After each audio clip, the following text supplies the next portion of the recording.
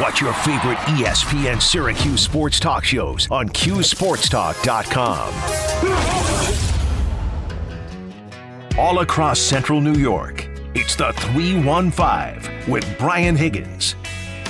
That it is. And here we are. It is a game day. We're going to try something novel on this program. We're going to talk about the game. We still never really talked about the Boston College game from last Saturday. It was actually like a reasonably decent basketball game, all things considered. Like offenses, back and forth, double-digit ties, double-digit lead changes. Yeah, like we talked about that game. Never. Like not 1 second. We talked about a lot of other stuff that involved the team and the head coach, but we never actually talked about the game. So maybe tomorrow, maybe tonight, we'll actually talk about the game. I don't know yet. I didn't foresee what was going to happen after last game. And yet happen it did. But let's actually talk about tonight's opponent for the Orange. They are the Florida State Seminoles, covering the team for the Tallahassee Democrat, he said, is Esad Gassim, who joins us on the program now. And welcome in. And, you know, we've been lost in the weeds of whatever Jim Boeheim's been saying here the last few days here, Esad. What's the view on all this stuff from up here? I got to get views from elsewhere in the ACC. How has that landed in Tallahassee, if at all? Yeah, it's been interesting. I think a lot of people are, kind of contrasting. Leonard Hamilton opened about the transfer portal today, how he kind of mismanaged that, miscalculated that. So it's been kind of contrasting the responses, like, maybe it's past Boeheim up to ACC, while same might be true for Hamilton.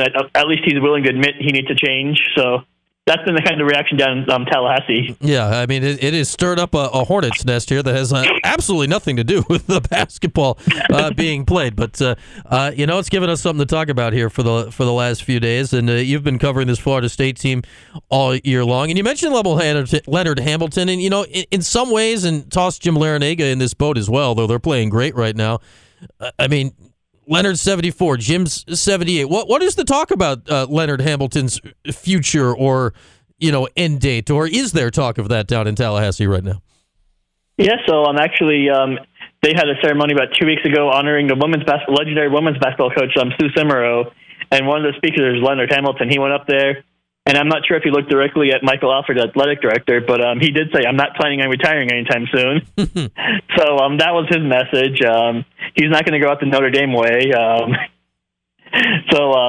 I don't think he has any immediate plans of retiring. I'm guessing Florida State, just because of what he's done in his history, will probably let him play out his contract, and then we could see a change, but I do not feel like there's going to be anything, any change coming up this offseason. Yeah, and besides, this season's record, you wouldn't even really, other than his age, you wouldn't think about it for any other reason because he's been extreme. Same with Boeheim. Like, they've both been extremely successful for a very long period of time. The stat out there now, I mean, Leonard, of ACC coaches, he has more ACC wins than anyone else active in the league right now after Coach K and Roy Williams' retirements here the last few years. But he's had a very weird season this year. Started 1-9. I mean, there were injuries and there was a eligibility situation with Baba Miller, and there was a lot going on. What do you make of the team now? Okay, 1-9, like postseason hopes are done. But 1-9 to start. They've been 7-7 now the last 2 months. It's not great, but it's like reasonable basketball. What's it look like now compared to maybe the first month of the year? Yeah, so the first month of the year, obviously, as you mentioned, 1-9 was rough. The second month looked a little better. There was positive signs. You saw some growth from the freshmen. You saw Matthew Cleveland with his double-double streak. Caleb Mills showed improvement. And then, as you brought up Miami earlier, Miami comes to town. And Florida, the last 3 games, have not looked as pretty for Florida State. Miami comes to town.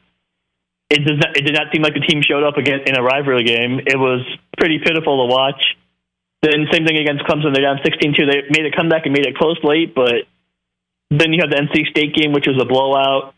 And then against Louisville, they almost blew a 15-point lead in the last few minutes. So the second stage of the season looked much better. The third stage is like, this is looking like the first stage without the injuries. So, but that does make sense because that doesn't coincide with Baba Miller's return, where he's trying to figure out the rotation, where they're trying to figure out, and they're playing heavy minutes, which is not something that Leonard Hamilton is accustomed to for his players. 35 plus minutes for Matthew Cleveland, Caleb Mills, Darren Green. So it's been interesting to watch this team try to figure things out. Because it looked like they had at some point, but now you kind of like, I'm not sure. Yeah, because, I mean, we know these Leonard Hamilton teams, like the last 5 years or so, there's like 10, 12 guys, like whether you know their names or not, like it almost didn't matter. Like, it's just there's people out on the court, there's multiple 7-footers running around, it's the whole thing. Like, is it the same makeup this year and it just hasn't quite clicked, or has it been a different roster kind of makeup this year for Leonard? I think it's a combination of a few things. One, the roster makeup. He's used to having these guys that are, 3-4 year veterans in his rotation. 3-4 years, let me rephrase, in his system, veterans. He has a few players that have played a few years in college basketball, but they're not in his system. Darren Green is, I think, the lone junior, and he's played college basketball for 3-4 years, but not in his system. He transferred from UCF. So everyone's young. It's a lot of young players, a lot of players trying to figure that out. So in Hamilton's complex system, it's a little harder to figure out. Two, I just watching them play this year, I have not seen like that alpha male guy that, you're accustomed to seeing Hamilton's team that kind of just like, is, all right, we're struggling. Let me gather everyone and let's turn this around, kind of that kind of guy on the team this year. And then three, the injuries. They lost Gainey before the season with his knee injury. They lost a couple other players, the Baba Miller suspension, so they were forced to play guys that they were not ready to play at the beginning of the season. Cam Corrin, the freshman, is kind of like, come on the last few games to look a little better, which has helped the team. But overall, it's a young roster compared to what Hamilton usually fields, and that has played a major role. Yes, and Kasim Tallahassee, Democrat, our guest right now. We're talking the Noles. Cuse and the Noles tip tonight at 7. Can listen to that game over on TK99. We'll have pregame with Brent at 6. Myself and Paulie will have postgame coming up around 9 whenever the game is over. And, talking to all of the Cuse assistants this week, and I get it, he was suspended for the first half of the year. They all mentioned Baba Miller, like as a guy that, pops on film in a way. I know the stats really aren't there yet, but the talent is intriguing. Take us through the situation. What was the deal with the eligibility? How tough was that on this guy? From Spain, a freshman, to not know if and when or whatever he was going to get on the court. Yeah, no. I mean, starting off with, he was suspended 16 games for taking benefits while he was a player while he was in Spain before he signed with Florida State. Before Florida State even got involved in his recruitment, for taking a travel from Spain to the United States for a training camp, he was and after the Miller family learned that, they paid the money back, and yet they suspended him. At first, I think it was the entire season, and then they kind of had an appeal and got to half the season, which still makes no sense in the age of NIL. The suspension just doesn't make sense.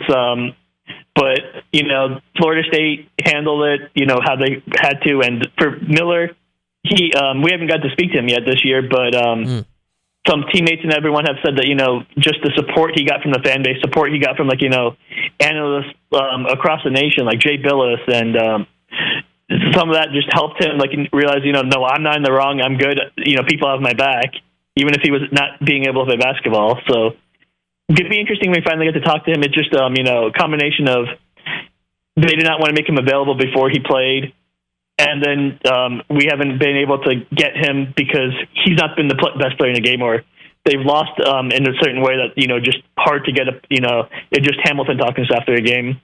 So we haven't got him yet, but I do want to talk to him about, just everything he went through and, could not have been easy being so far from home and then not being able to play what you came here for.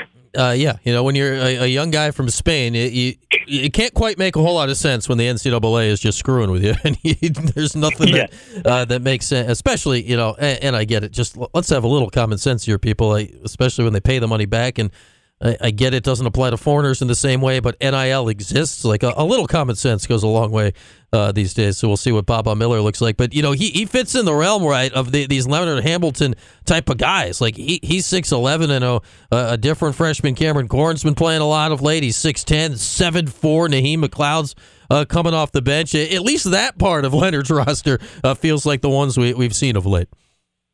Yeah, you're 100% right. And that's kind of resembled close to the Florida State when you see it. It's like you see Baba Miller flying around in defense. You see Naheem McLeod when he makes a difference, when he can, when he's into the game and rebounding. Same with Cam Corrin, who's come around 16 points in back-to-back games. you see, like, this is what Leonard Hamilton envisioned, like, maybe not this year. Because coming into the season, he knew it was going to be a younger team. It's maybe a rougher season, but not this bad to this extent. But then you also had, Gainey, who the transfer from Brown, who was supposed to be, another tall guy that's going to make an impact down low. So you see what the fruits of what Hamilton taught coming into the season. Obviously, that didn't come to fruition, but you can see why he's confident about this team moving forward. Yeah, that's certainly the case. And, he's always had talent there. And it's like even some of these guys that are like 25-minute-a-game guys ended up in the NBA over the years. So we'll have to see how that goes. Essen Kasim is our guest. If you look at it, is Matthew Cleveland, he's the leading scorer. Is he the best guy they got this year? Is he the one that's leading the way this season?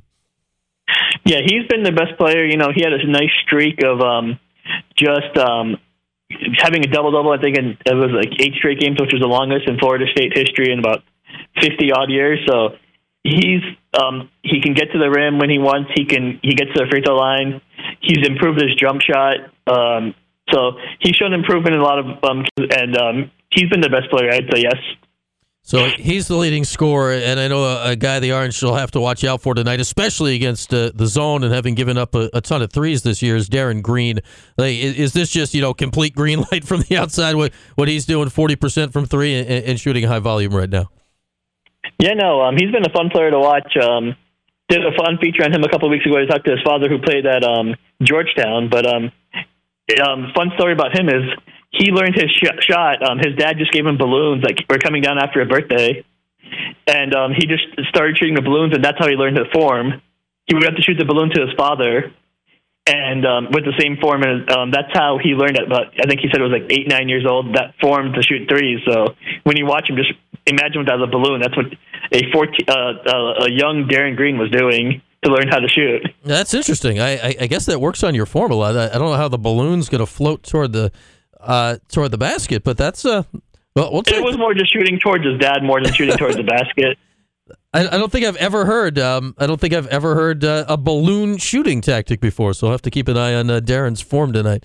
I had not heard that before. His father told me, I'm like, oh, this is intriguing. Thank you. Tell me more. Yeah, the fact that you said his dad went to Georgetown, though, that will make everybody in our listening audience put an immediate dislike onto Darren. He's going to get the Georgetown stink on him, and we now know that, and we now know to root against him for those reasons tonight. As Essen Kasim is our guest here. All right, Essen, I think you had at least one story on this as well. This is not a men's basketball thing.